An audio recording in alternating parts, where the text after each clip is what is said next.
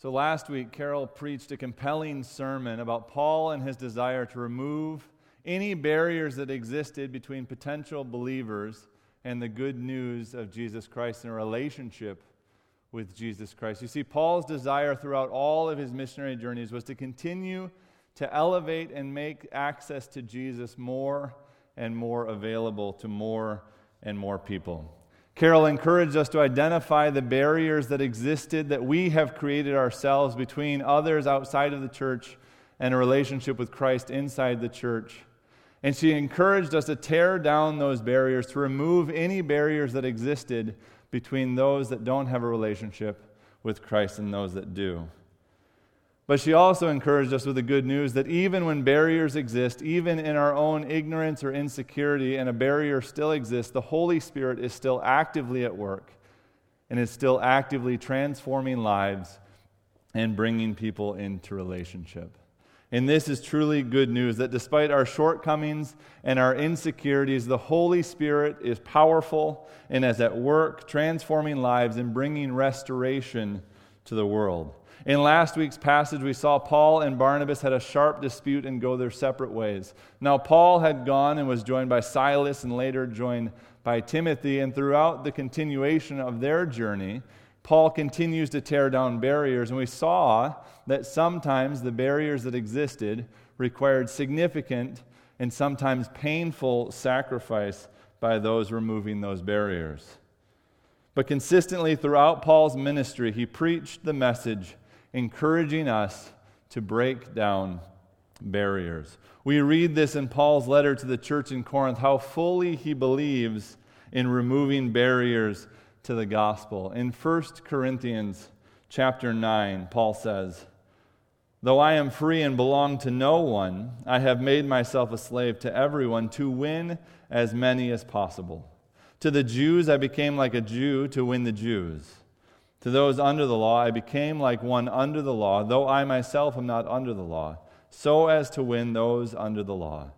To those not having the law I became like one not having the law, though I am not free from God's law, but I am under Christ's law, so as to win those not having the law. To the weak I became weak to win the weak." Paul says, "I have become all things to all people, so that by all possible means I might save some." Paul says, "I do this for the sake of the gospel, that I may share in its blessing." You see, Paul's desire was to see more people reached with the good news of Jesus Christ, and that desire would not be stopped. Paul shows us that the good news of Christ and the power of the Holy Spirit are truly bigger than any obstacle that could stand in our way. And Paul understands that if our ministry is going to be fruitful for God, we too need to remove those barriers. And likewise, for us today, that if a barrier exists between someone in a relationship with Christ, we need to do all in our power to tear down those barriers, to welcome people in to the life-saving relationship. Because the good news that we celebrate this morning is the gospel of Jesus Christ is unstoppable. The gospel of Jesus Christ is unstoppable. That means if we get in the way of the gospel, we will be moved out of the way because the gospel is unstoppable. So here we are. Paul and Barnabas have gone their separate ways. But I wanted to recap the journey from last week's text to this week's text. Paul and Silas and Timothy are now traveling together, and through the next couple chapters of the book of Acts, they have traveled more than 400 miles on their journey. In the Bible app live event, I put a map of the journey that they take kind of around the lake. So Paul and Silas and Timothy are traveling, and first they feel the Spirit calls them to Macedonia. So they go to Macedonia, to the city of Philippi, where they meet a prominent woman in the community named Lydia. Now, Lydia was a prominent woman in the community because she owned a business selling purple cloth, which meant she had a lot of workers working for her business. She had amassed quite a bit of wealth and had a home of her own. So when Paul came and preached the good news to Lydia, Lydia heard the news and then followed after Paul in the message of the gospel. Everyone in her household also followed this good news. They were all baptized, And then later on, because of her prominence, because of the fact that she owned a house, her house actually became one of the meeting sites for the church in Philippi. So Paul's mission continues on. When Paul leaves Lydia's house, he's walking through Philippi, and this young girl begins to follow Paul, and she was possessed by a spirit. And she kept proclaiming things about the mission that Paul and Silas were doing. And Paul got kind of irritated with the spirit that was within her. So Paul turns to this little girl, referenced in the text as a slave girl, looks directly at her and speaks to the spirit within her, chapter 16, verse 18, and tells the spirit, "In the name of Jesus Christ, I command you to come out of her."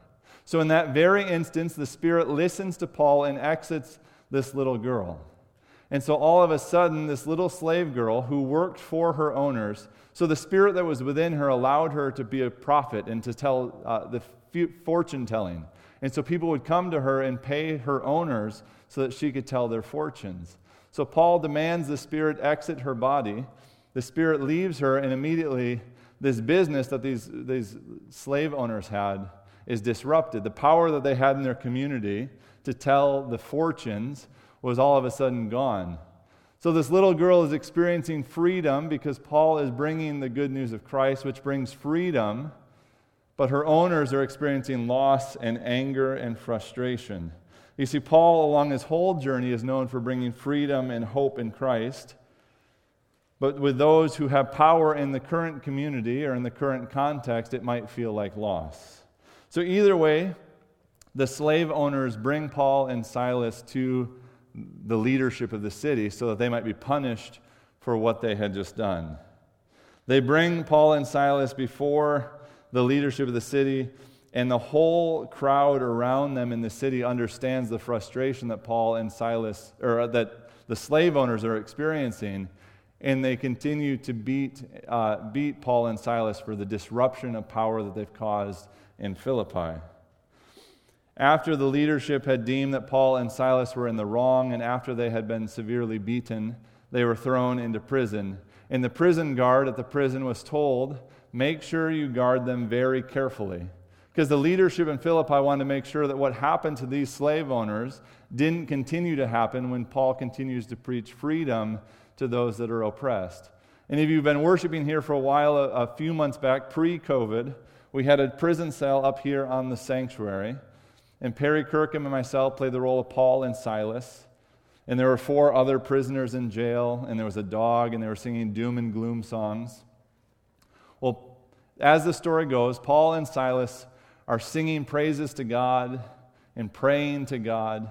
And in the middle of the night, the earth trembles, and the jail cell miraculously opens. The prison guard wakes up from all of the commotion and sees that the jail cell has been opened and is going to take his own life because he's so convinced that they must have run away. Paul sees this happening and stops the man and says, "No, we're all still here. You don't need to take your life." And in this brief interaction between Paul and the prison guard, he turns towards Christ, and he and his whole family are then baptized as well. So Paul and Silas are released from prison the next day, and they continue on their missionary journey to Thessalonica.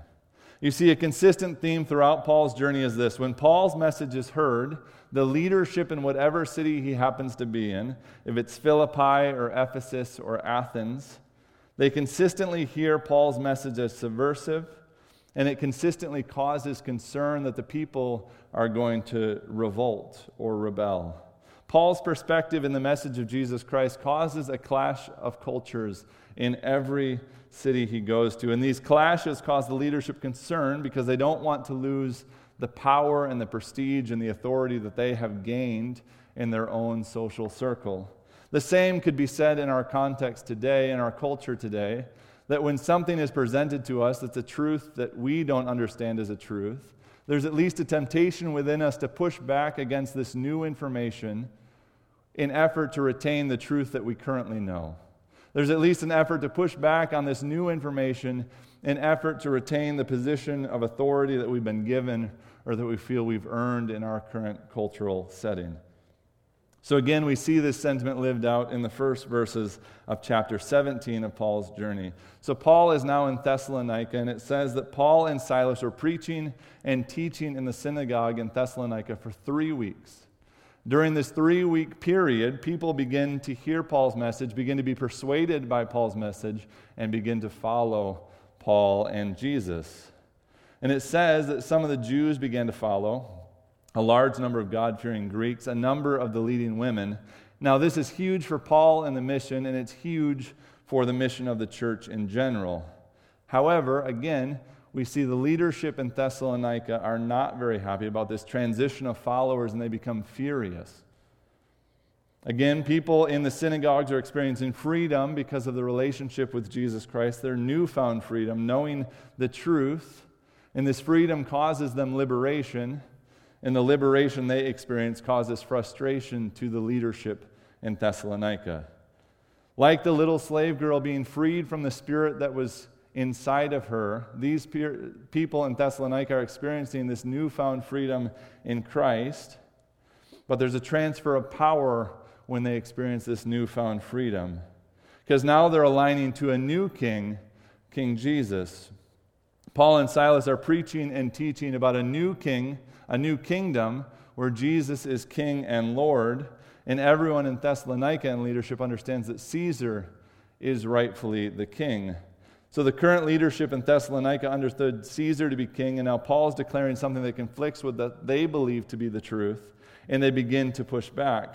Instead of opening their hearts and their minds to a conversation with this new truth that Paul seems to be proclaiming, the leadership forms a large group of people with the sole objective of disrupting the work of Paul and Silas. The Message translation says, after Paul and Silas were preaching and teaching for these 3 weeks, the hardline Jews became furious over the conversion, mad with jealousy. It says they rounded up a bunch of brawlers off of the streets and soon had an ugly mob terrorizing the whole city as they hunted down Paul and Silas. These Jews were so concerned that Paul and Silas were causing a shift in the authority that they had, in the leadership that they had, that they wanted to rouse the whole city in effort to shut down the teachings of Paul and Silas. They wanted to rouse the whole city and sacrifice the peace that existed in the city in effort to shut down the message from continuing to spread. The NIV translates these additional agitators as bad characters from the marketplace. Another translation says wicked men from the marketplace. This is bad news.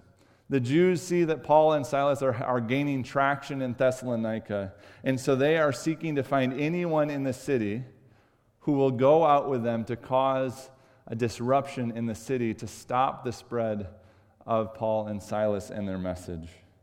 The Jewish leaders don't want to talk to Paul. They don't want to hear his new teachings. They just want to shut it down. So here again is the consistent recurring theme that Paul's words are transformative. People hear the message of Paul. The leadership perceives it as a threat because people are associating with Jesus instead of the existing kingdom. So the leadership organizes themselves to silence Paul's teaching. But time and time again, Paul is well cared for, and the church and the mission continue to press forward. And this goes to highlight the good news that the gospel of Jesus Christ is unstoppable. And the Holy Spirit is at work and will continue to move the mission forward. In this particular case, the city of Thessalonica is in an uproar. My imagination paints a picture similar to what we've seen on the news over the past few weeks or months, where there's looting and rioting with the intention of silencing Paul and his message. But this is how society was conditioned to respond, that when the hurt and the frustration was so raw that the only thing they could think to do was cause a disruption. Sometimes the pain is so raw and heightened that our only option is to cause an uproar. In an effort to protect Paul from the uproar, his followers send him to the next city. We read that Paul and Silas were sent away by night to the city of Berea. So when Paul arrives, Paul does what Paul does, and he continues to preach and teach in the synagogues and really to anyone who would listen. And more people began believing the message of Jesus Christ and the good news of the gospel that he was presenting. We read in Acts 17, verse 12, that as a result of Paul's teaching, many of them believed, as did a number of prominent Greek women and many Greek men. Word of this continued influence that Paul was having in a city 50 miles removed from Thessalonica got back to the angry mob in Thessalonica, and so they set off to disrupt the movement in Berea as well. The Message translation says, they lost no time responding and created a mob scene there as well. And this leads us to this morning's text, where Paul boards a boat, leaving Berea, and is sent on his way to Athens. Timothy and Silas stay behind in Berea. And now I have to wonder why Timothy and Silas stay behind in Berea and Paul leaves on a boat to Athens. But my mind has, the author Luke doesn't give us a lot of reasoning for this decision in their journey. But I have to wonder if Timothy and Silas are staying behind as a diversion to the oncoming mob that's coming to agitate what's happening in this city. And so if the mob makes it to Berea and sees that Timothy and Silas are still there teaching, they may assume that Paul is still there as well and stay there for a while, thus allowing Paul more time in Athens to teach and to preach without being disrupted by this group. Anyways, alas, Paul is in Athens, and the text starts off by setting the scene in Athens. It says, while Paul was waiting for them in Athens. While Paul was waiting in Athens, he just started to explore the city. I imagine like a tourist exploring a city without much of an agenda in mind. Paul is exploring the city of Athens, observing his surroundings. And then the author, Luke, the author of Acts, tells us that Paul becomes greatly distressed to see the city so full of idols. Paul's on his missionary journey proclaiming the good news of Jesus Christ and proclaiming the good news of the gospel and inviting people into relationships. And he enters into Athens to see that this city has clearly already constructed what religion looks like for them. They have all of these idols that they're already worshiping. And so I have to wonder if Paul's distress is related to this reality. Like the author doesn't give us much more into his distress, but depending on the translation, it says he was distressed or angered or provoked by all of the idols present around him. Some scholars suggest that there were some 30,000 idols present in the city of Athens when Paul would have arrived on his missionary journey. Directly contrasting to the number of people physically living in Athens, there were only 10,000 people living in the city. So idols were outnumbering people 3-1. And so Paul is distressed because there's this whole polyistic thing going on where idols are outnumbering the people significantly, and he's distressed. Either way, Paul begins to share the good news of the gospel like he does on his missionary journey. He persists. Paul's message seems to be gaining some traction in Athens because the people began to talk about it with each other, considering what they should do with this message that Paul was bringing. His message, it says, a group of Epicurean and Stoic philosophers began to debate with him. Some of them asked, what is this babbler trying to say? Others remarked, he seems to be advocating foreign gods. They said this because Paul was preaching the good news about Jesus and the resurrection. You see, to the people of Athens, Paul was incredibly intriguing to them because he was bringing them news of new ideas to their ears. And they perceived the information that he was bringing them to be proclaiming two new gods, one that was named Jesus and another named Resurrection. And for all we know, there may have been an idol maker on call waiting to build an idol to these two new gods that the Athenians were hearing about from Paul because they were intrigued. And as I was sitting with this story and discerning what could possibly be for us today with Paul exploring idols in Athens, I could not help but continually think about Facebook. As we navigate a global pandemic through social distancing and stay-at-home orders, we have transitioned from face-to-face, in-person conversations to this odd conversation model where one person creates a statement and communicates it in their own little vacuum, and then someone else can respond in their own little vacuum, and then still other people can respond to this conversation, none of it taking place face to face, until the whole conversation has continually deteriorated in what seems like hate speech and division. And what's worse is that people who are not even involved in the initial conversation can happen upon this conversation much later and then make assumptions about everyone involved in the conversation based on their trajectory that it took down into deterioration.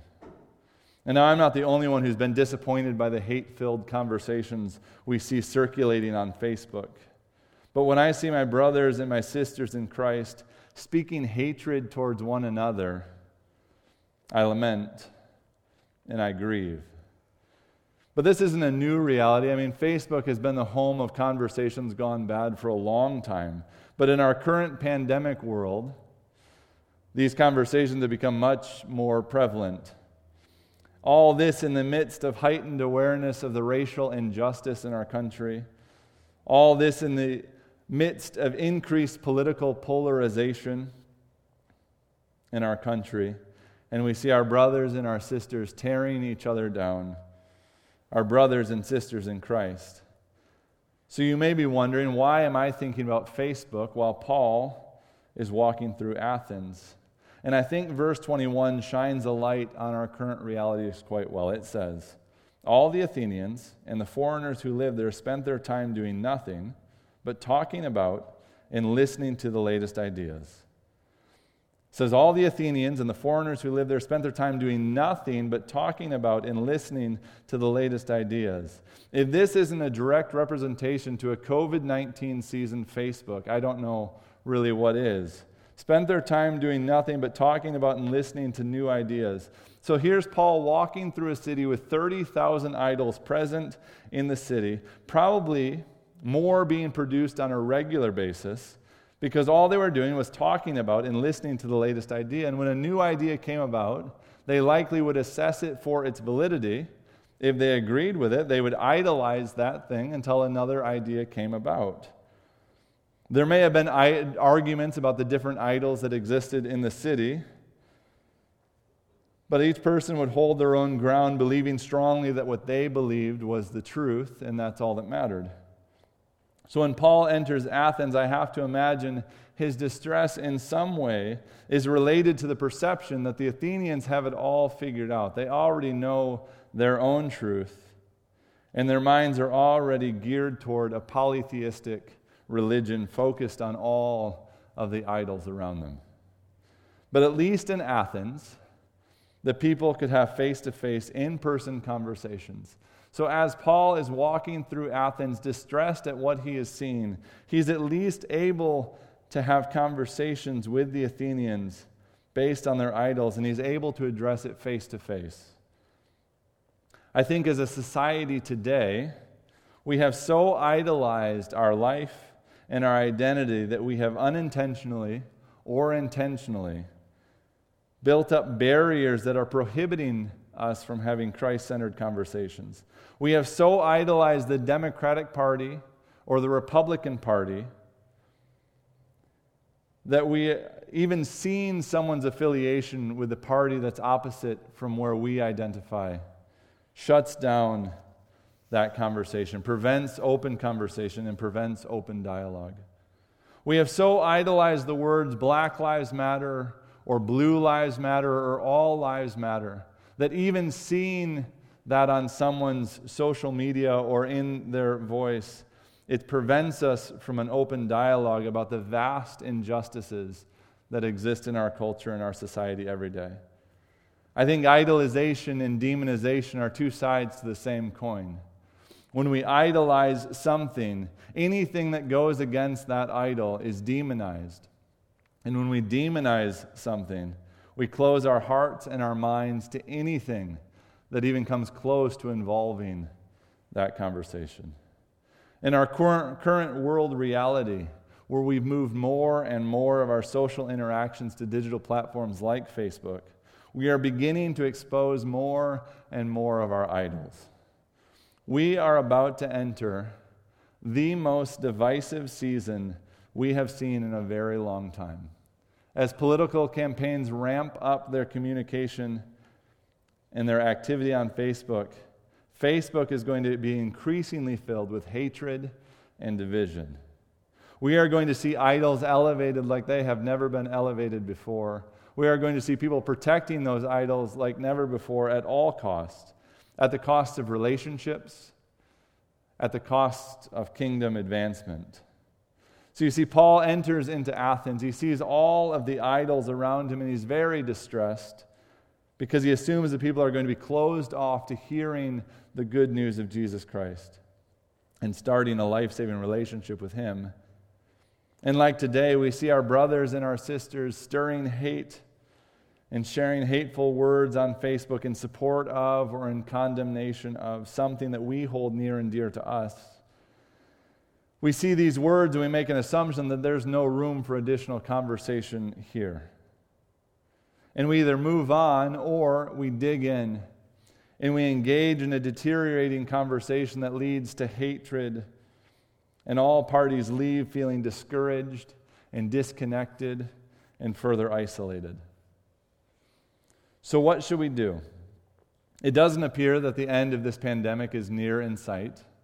Like all of a sudden we're going to go back to the old way and the old normal where we're having conversations in groups. It appears like this is going to be the new normal for some time. So let's look and see what Paul did. After exploring Athens and speaking to whoever would listen, he's brought to the leadership in Athens to explain what he is teaching. When Paul goes before the Areopagus, he starts off by stating the reality that he is noticing in the city of Athens. He says, "People of Athens, I see that in every way you are very religious. For as I walked around and I looked carefully at your objects of worship, I even found an altar with the inscription to an unknown God." Paul recognizes the passion of the people and then takes that passion and shares with them the truth of the gospel in a way that they will hear it. Paul does not immediately condemn their idolatry, but instead finds a way to share the good news of the gospel of Jesus Christ with the people. Paul sees an opportunity to share the gospel with the people present that day, exposing them to who their unknown God truly was. In a very concise way, Paul seeks to explain and unfold the gospel message. He says that God was the creator and Lord, that God does not dwell in temples and does not need anything from us, that God is the giver of all good gifts, and that all of humanity is God's offspring. And we are all from one man, and therefore all of humanity is equal. It says God is the director of history, and God is near to every human being. God is gracious. And he has overlooked our ignorance, but now that we know the good news, we are invited to repent and follow God. Finally, Paul tells them that a day has been set when God will judge the world with justice in light of Jesus, whom God raised from the dead. So after presenting the gospel message to the Areopagus, including the resurrection of Jesus Christ, some laughed and walked away making jokes about what Paul was delivering, but others began to follow, including Dionysius, a member of the leadership council, and Damaris, his wife. And the reason I think Luke includes these two names is to show that even the highest leadership in Athens, those likely most bought in to the way the city was working, even they found truth in the gospel of Jesus that Paul was proclaiming. So what do we do in our current climate? I think we seek to follow Paul's example that he used in Athens. Although Paul was greatly distressed about all of the idols present around him, he allows the Holy Spirit to speak through him. Paul does not condemn the Athenians for their ignorance. Instead, he meets them where they are and seeks to draw them closer to Christ. He sees their passionate pursuit of the gods around Athens, and he finds a way to communicate the gospel message with them in a way that they will receive it. Instead of focusing on what separates Paul and the Athenians, Paul sought to share the gospel in terms that they would be able to understand. So as we navigate the divided season ahead of us, here are our next steps. We need to focus on sharing the good news of the gospel, even with those with whom we disagree. We need to find the good news of the gospel and communicate it in a way that continues to break down barriers and continues to remove idols. We need to share the love of Christ, and we need to be the love of Christ. Hatred will continue to divide us, but the love of Christ, can and will unite us. So let us be agents in our communities for unity and love. Let us pray.